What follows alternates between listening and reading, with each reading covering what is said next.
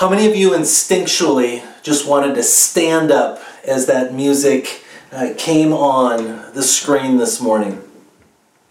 You know, to call George Friedrich Handel one of history's greatest composers is an extraordinary understatement.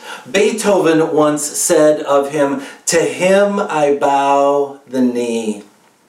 Handel was a prolific composer. He wrote 49 different operas, 23 different oratories, 120 cantatas. He was brilliant. He was a master musician. But at the age of 56, Handel was weary, he was worn out, he was tired, he was past his composing prime. He wasn't sure he could keep on keeping on. He had health issues. He was massively in debt. In fact, he had had a stroke which left his right arm partially paralyzed. And for a composer and a musician, this was a big deal. And he just didn't know how he was going to keep going. But Handel had a wonderful Christian friend who encouraged him to keep going, to give it another shot. And so on August 21st, 1741, Handel went into his composing studio, and for 21 days he didn't leave his house. He barely left his composing studio. And 21 days later, 3 weeks later, he walked out with one of Western history's most performed pieces ever, The Messiah. An incredible composition, 260 pages. And at the end of The Messiah, he wrote the initials SDG. Soli Deo Gloria, Latin for "to God alone be the glory." Handel knew that this was for the glory of God, and because that God helped him to persist and keep going when he did not feel like he could keep going. And you probably know that the Alleluia chorus is the grand finale of this incredible masterpiece. And it's, if you've ever heard it live with a full orchestra and professional musicians, I guarantee you it will send chills down your spine. But it doesn't start out with the Alleluia chorus. It starts out in the Old Testament with lots and lots of prophecy, movement after movement after movement of prophetic voices speaking to the life, death, and resurrection of Jesus Christ. And I think one of the reasons why the Alleluia chorus just kind of pumps us up and gets us so excited is, let's be honest, we've been sitting in our chairs listening to music for 3 hours, and the music is building and growing, and sometimes it's big and full, and other times it's quiet and pensive, and it's just this looking forward, waiting for the Messiah to come. And so finally, when the Messiah comes and he lives and he teaches and he dies and he comes back to life, then the Alleluia chorus starts singing and going, and it's like, finally, we can go home. The Messiah has arrived. Well, I want to say welcome to Faith Lutheran Church this weekend. It's so good to have each and every one of you here. And during the season of Advent, we're going to be spending some time in the Old Testament, in the prophetic books of the Old Testament. And the Messiah begins with many of these themes from the Old Testament. And did you know that there are more than 300 prophetic verses relating to the life, death, and resurrection of Jesus Christ that point ahead to say He's coming. He's coming. But the Old Testament is full of these invitations to wait and to wonder and to watch and to look and to see. And the book we're going to look at, if you've got your Bibles, is from the book of Isaiah. Now, Isaiah is about halfway through the Old Testament. So if you just open your Bibles halfway through, there's a good chance you're going to get right to Isaiah. Now, Isaiah is part of a collection of books that are both poetic but more importantly, prophetic. And the genre of the book of Isaiah is prophecy. It's not history like we oftentimes think of many of the things that are going on in the Old Testament, but the writers of Isaiah are really concerned and paying attention to prophecy, which is about forthtelling, which means telling the truth, saying it like it is, but also about foretelling, speaking about things that are going to happen in the future.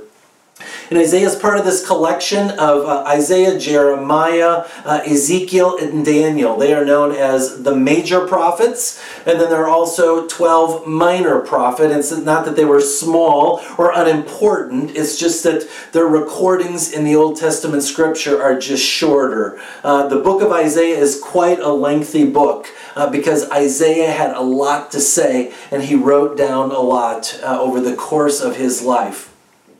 Isaiah lived about 700 years before Jesus came on the scene.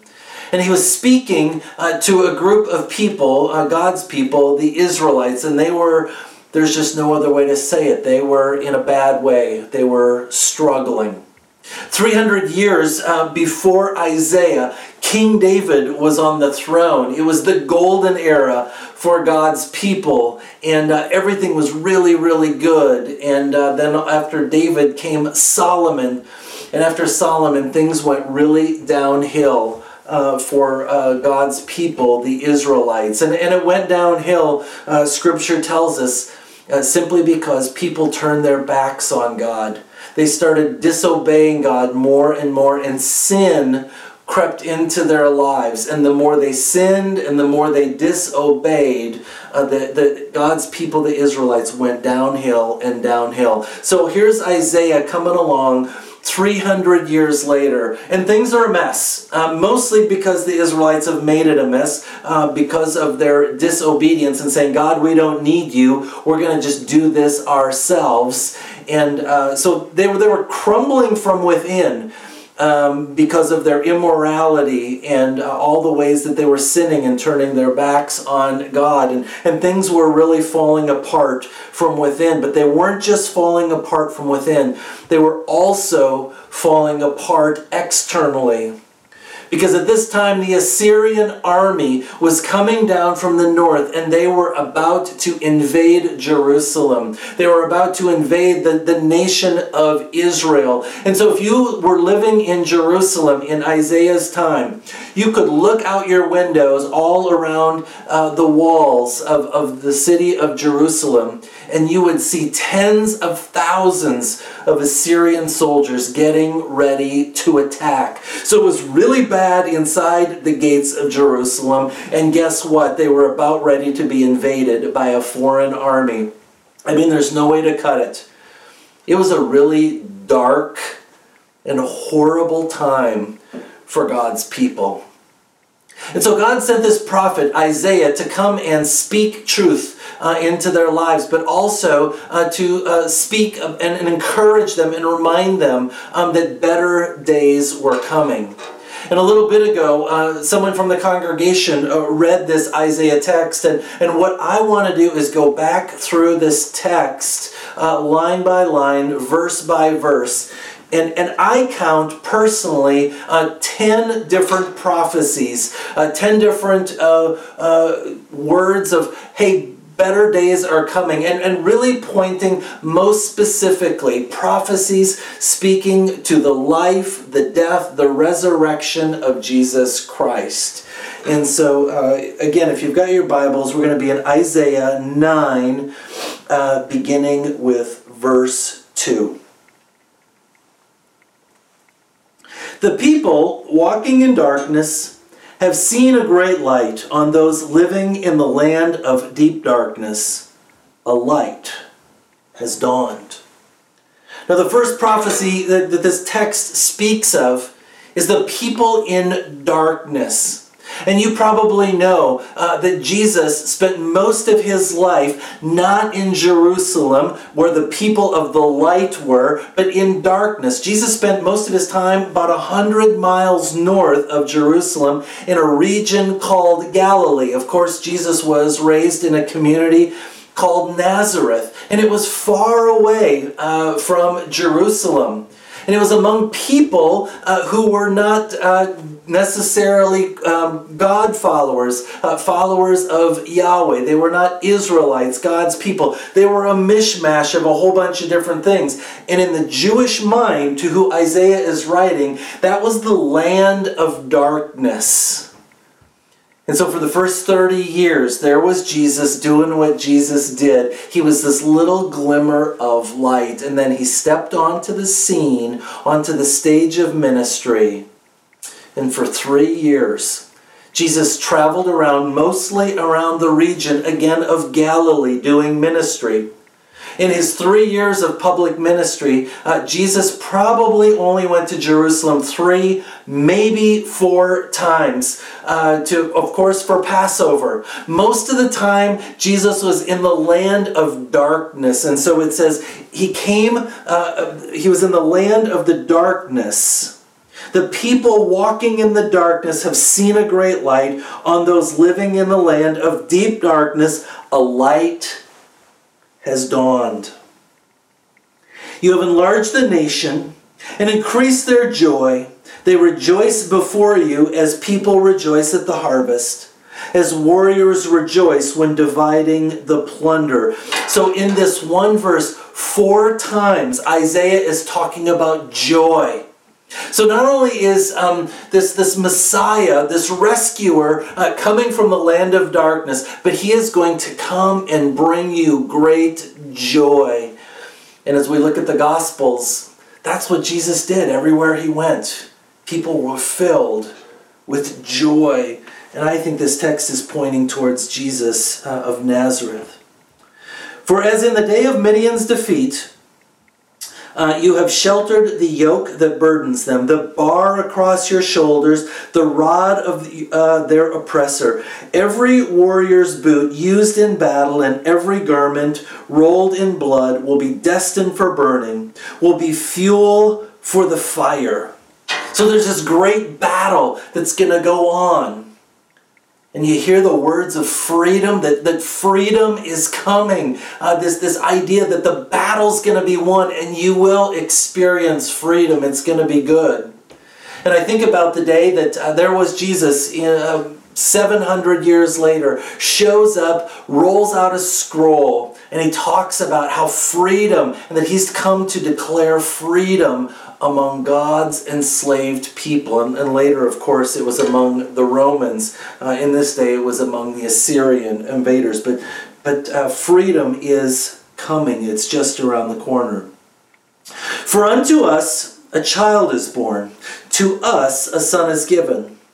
And the government will be on his shoulders, and he will be called Wonderful Counselor, Mighty God, Everlasting, Prince of Peace. A child is coming. A child is going to be born.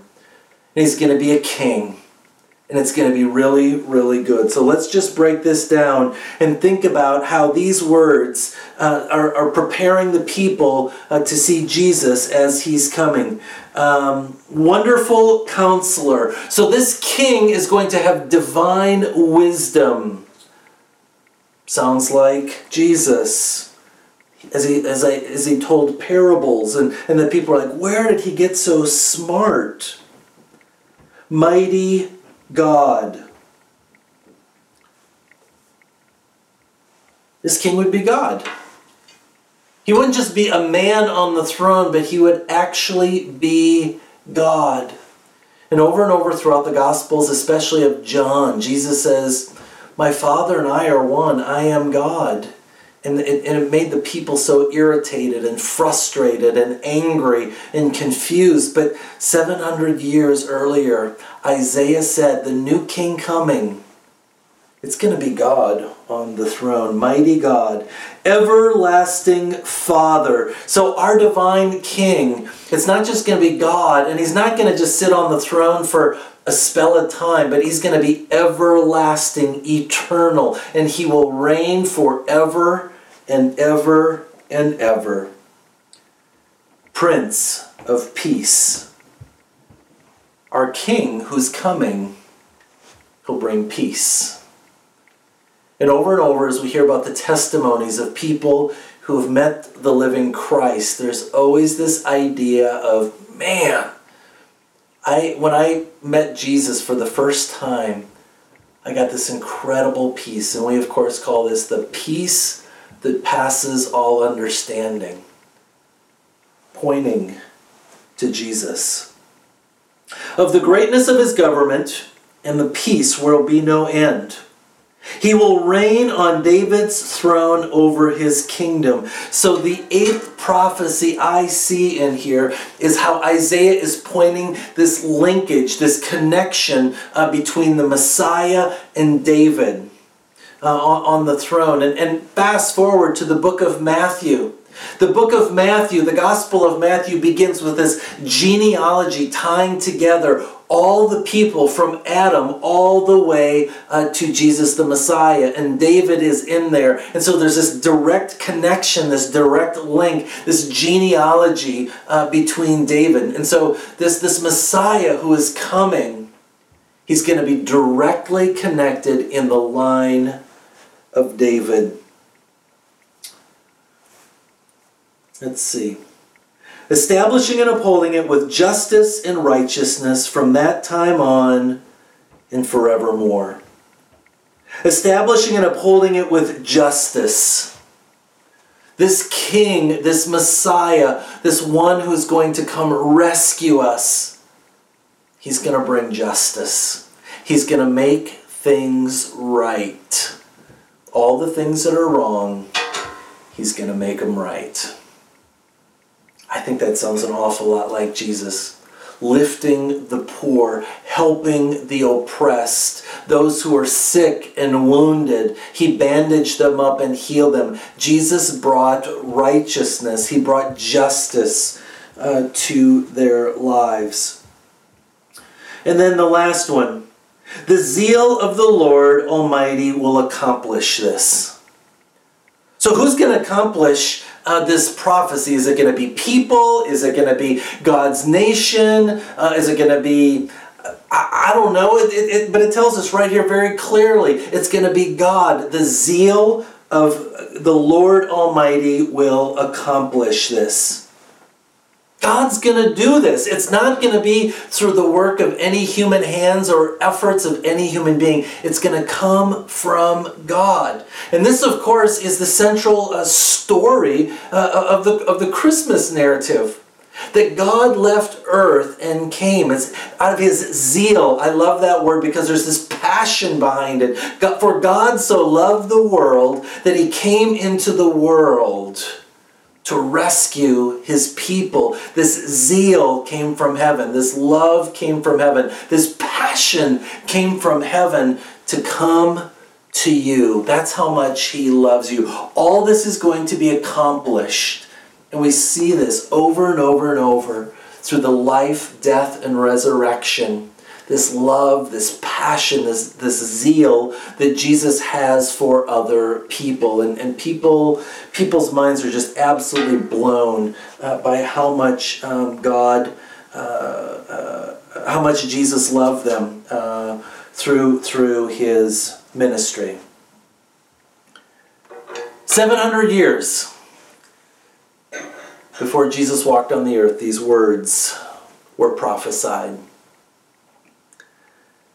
And we can't forget that these prophecies did not come true. They didn't come to fruition in a few weeks, in a few months, or even a few years. God's people have gotten pretty used to waiting and waiting and waiting and waiting. And as I think about the early church, and as the early church was rising up and things were going pretty well, there was still a lot of persecution, a lot of suffering, a lot of struggle, a lot of hardship. And Jesus said, hey, it's going to be all good. And the people thought it's going to be all good. But they continued to wait and wait and wait for things to get better. In fact, for the first 300 years of the church experienced lots of persecution and struggle. And people continued to wait and wait and wait for Jesus to make things all good, completely good in the world and in their lives. And I think about one of the early writers, early followers of Jesus in the church, but also, of course, was one of the early writers, the Apostle Paul. And Paul was an incredible leader. He was an incredible servant and proclaimer of Jesus Christ, of the good news. But Paul struggled with incredible hardship. In fact, I want to read a passage of Scripture to you from 2 Corinthians chapter 9. This is what Paul writes to the church in Corinth about some of his struggles. I've worked much harder, been jailed more often, beaten up more times than I can count, and at death's door time after time. I've been flogged 5 times, with the Jews 39 lashes, beaten by the Romans rods 3 times, pummeled with rocks. I've been shipwrecked 3 times and immersed in the open sea for a night and for a day. And in hard traveling year in, year out, I've had to ford rivers, fend off robbers, struggle with friends, struggle with foes. I've been at risk in the city, at risk in the country, endangered by the desert sun and sea and storm, and I've been betrayed by those I thought were my brothers. I've known drudgery and hard labor, many a long and lonely night without sleep, missed many meals, blasted by the cold and naked by the weather. And that's not even the half of it when you throw in the daily pressures and anxieties of all the churches.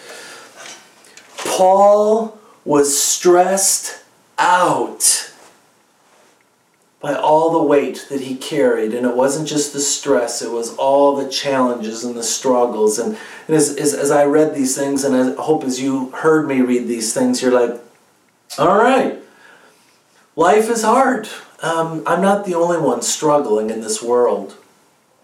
And in the midst of all that, Paul had a good friend, Barnabas, who encouraged him to keep on keeping on, to press ahead. And Paul surrounded himself with other Christians, followers of Jesus in the church, to really encourage one another. And Paul was a great encourager himself, and he wrote many letters to the churches throughout the Mediterranean world. People who are struggling, people who are suffering, people who are waiting for things to get better. In fact, Paul wrote a letter to the church in Galatia, and this is what he said to God's people who were weary and worn out. He said, "We must never get tired of doing what's good and right.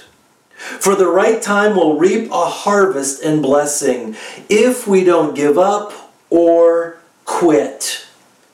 Paul says, don't give up, church. Don't quit, church. I know you're tired. I know you're worn out. I know you're weary. And I know you just keep waiting and waiting and waiting. And by the way, I know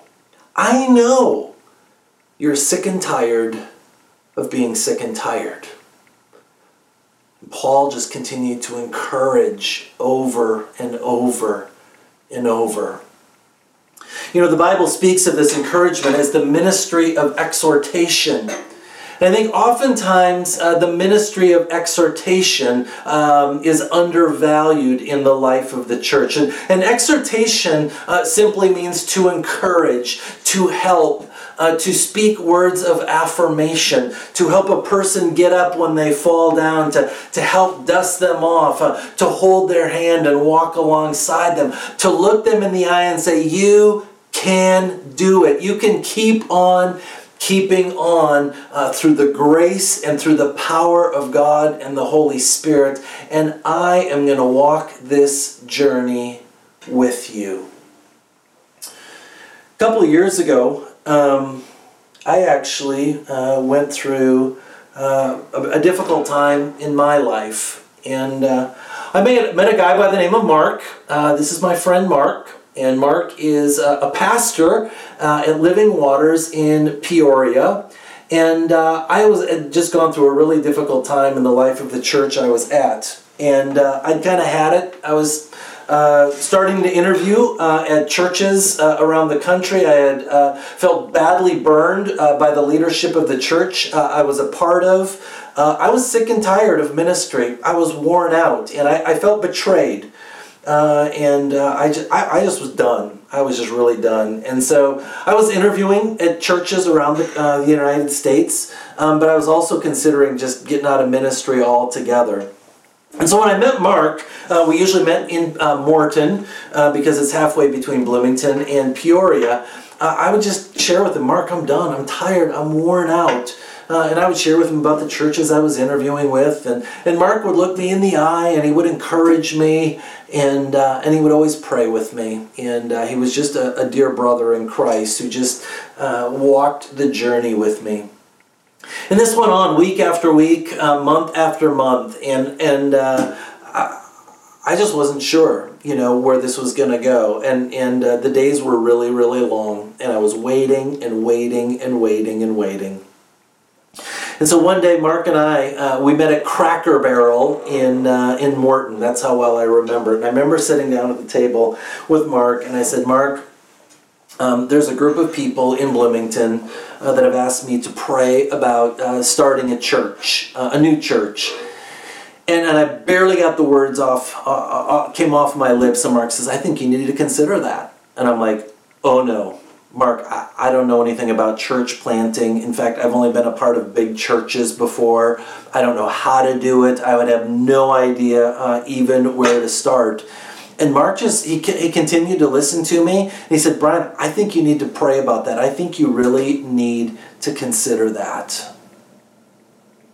And I got to tell you, here we are, 2.5 years later. I can say with a great deal of confidence that I've been the pastor of Faith Lutheran Church for the last 2.5 years, in large part because of the ministry of exhortation. A man who just looked me in the eye, listened to me, walked the journey with me, prayed with me. And he said, you can do it. He spoke those words of affirmation and confidence and said, through the grace and the power of the Holy Spirit, Brian, I think you can do it. Well, this morning, I'm mailing in the sermon, not because I don't want to be with you, but because, in fact, Tim Moore and I are in Atlanta, Georgia. And the story is simply this. About 10 months ago, I got a phone call from a friend of mine by the name of Jack. And Jack said, Brian, I've been part of a church for 15 years, and I'm really struggling. I just can't even go to worship anymore. In fact, my wife and I have not been going to church for many, many months. And I listened to Jack, and I encouraged Jack, and I prayed with Jack. And I said, Jack, I just want to encourage you. You need to stay connected to God, and you need to stay connected with another group of believers. And we prayed, and I just said, Jack, you can do it. Keep going. Well, a couple weeks later, then I got an email from another friend of mine, Bill, and he said, Brian, same thing. Similar story. I'm struggling. I've been without a church for many, many months now. I just don't know what to do. And so I spent time with Bill, back and forth emailing and just trying to encourage and to pour into him. A couple weeks later, I get a text from another friend, Jeff. Jeff wrote and said, hey, Brian, I haven't been to church in 3 years. I'm over it. I've had it. The church has disappointed me so much. The leadership and so many other people, it's just gotten nasty and political. And he said, I'm over it. And so there I am texting my friend Jeff back and forth and encouraging him and just letting him pour out, his grievance, his frustration. And I'm like, Jeff, you need to stay connected to God. You need to stay connected to God, and you need to stay connected to God's people. And I know it's hard, but I want to encourage you to keep on keeping on. And somehow this group of spiritual nomads have a wonderful relationship with Jesus Christ, but really just disillusioned with the church. They came together, and about a few months ago, they called the Faith Lutheran Church Council. And so there we were on a Tuesday night at one of our regular monthly council meetings on the phone, and we passed around the phone to all the council people of your church, and every one of your council people just listened and said, "This is my story." And then just said, "You can do it." And they encouraged this group of people. And so here Tim and I are, Sunday morning in Atlanta, Georgia, because of the ministry of exhortation. The ministry that you have been a part of over the past 10 months of just walking this journey together, looking each other in the eye and saying, "You can do it. Keep on keeping on." Advent, of course, is a season of new beginnings. Advent is a season of waiting and looking ahead, waiting for Jesus Christ, celebrating the birth of Jesus Christ into this world. But Advent also reminds us that Jesus is coming again. He's coming again to bring healing. He's coming again to bring restoration. He's coming again to bind up your wounds and to give you that peace. Jesus is coming. And I don't know if it's going to be this afternoon. I don't know if it's going to be tomorrow. I don't know if it's going to be next year. But in the meantime, we live every single day in the season of waiting. And much of life is about waiting and walking the journey together as Christ followers and encouraging one another along the way. So this morning I just have two questions for you, two challenges that I want to lift up on this Advent 1. Who are you surrounding yourself with to encourage you? Who are those Christ followers, those people who have a strong relationship, a strong connection with the living God, and how are they speaking into your life and looking you in the eye and listening to what's going on and praying with you and loving you and just caring for you? And in those moments where you're just like, I'm so sick and tired of being sick and tired, and you're not even sure if you can go on, those people that say, I'm here for you, and I want to walk this journey with you. All of us need those people in our lives, those people that we can pour out our hearts, and they just say, you can do it. Keep going, and I want to keep walking this journey with you. So who are those people who are pouring into you? And then the second question is, who are you pouring into? Who are those people around you that are still living in Galilee, living in the darkness, who need to see the light? See, I think many of you underestimate how you reflect the light of Jesus Christ to others.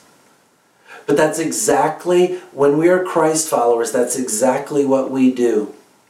We're not the light. We are the reflection of the light of Jesus Christ. And so I want to ask you, who are those people that are walking in darkness that need to see the light of Christ? Because we live in a world that is full of hurt, a world that is stressed out by financial problems, relationship problems, employment issues. And you need to find them. You need to find them. They're probably not just going to come knocking on your door. Now, they might. But I found most of the time we got to go looking for those people. Those people who are in the darkness. I'll be honest with you, that's not an easy place to go. It's an uncomfortable place for me to go. I'd rather just stay in the light and be around Jesus followers all day long. Because I like hanging out with you guys. But Jesus has called us to go into those places of darkness, to reflect his light, and to offer encouragement, to help people experience healing, to help people have hope. And so during this Advent season, and I think about Handel's Messiah and all the long journey that this composition goes through, 3 hours until you get to the Alleluia chorus. I think the Alleluia chorus is coming, but not yet. Because right now, we're in a season of waiting. Let us pray. Oh God, we thank you that you are a God who comes and meets your people at just the right time. Lord, we know that our time is not your time and your time is not our time. And while we know that, it still frustrates us and we struggle with it, God, because we want it and we want it now. And God, there's so much hurting, there's so much struggle, there's so much pain in our own lives. And so we're impatient. Lord, help us to be the church that you have called us to be. People who practice exhortation, encouragement, watching and waiting together. Lord, bless the good and faithful people of St. Martin Lutheran Church in Atlanta this morning. Bless the good and faithful people of Faith Lutheran Church in Bloomington, Illinois this morning. We thank you and praise you, God, and we look forward to the day where together we will sing the Alleluia chorus. In Christ's name we pray. Amen.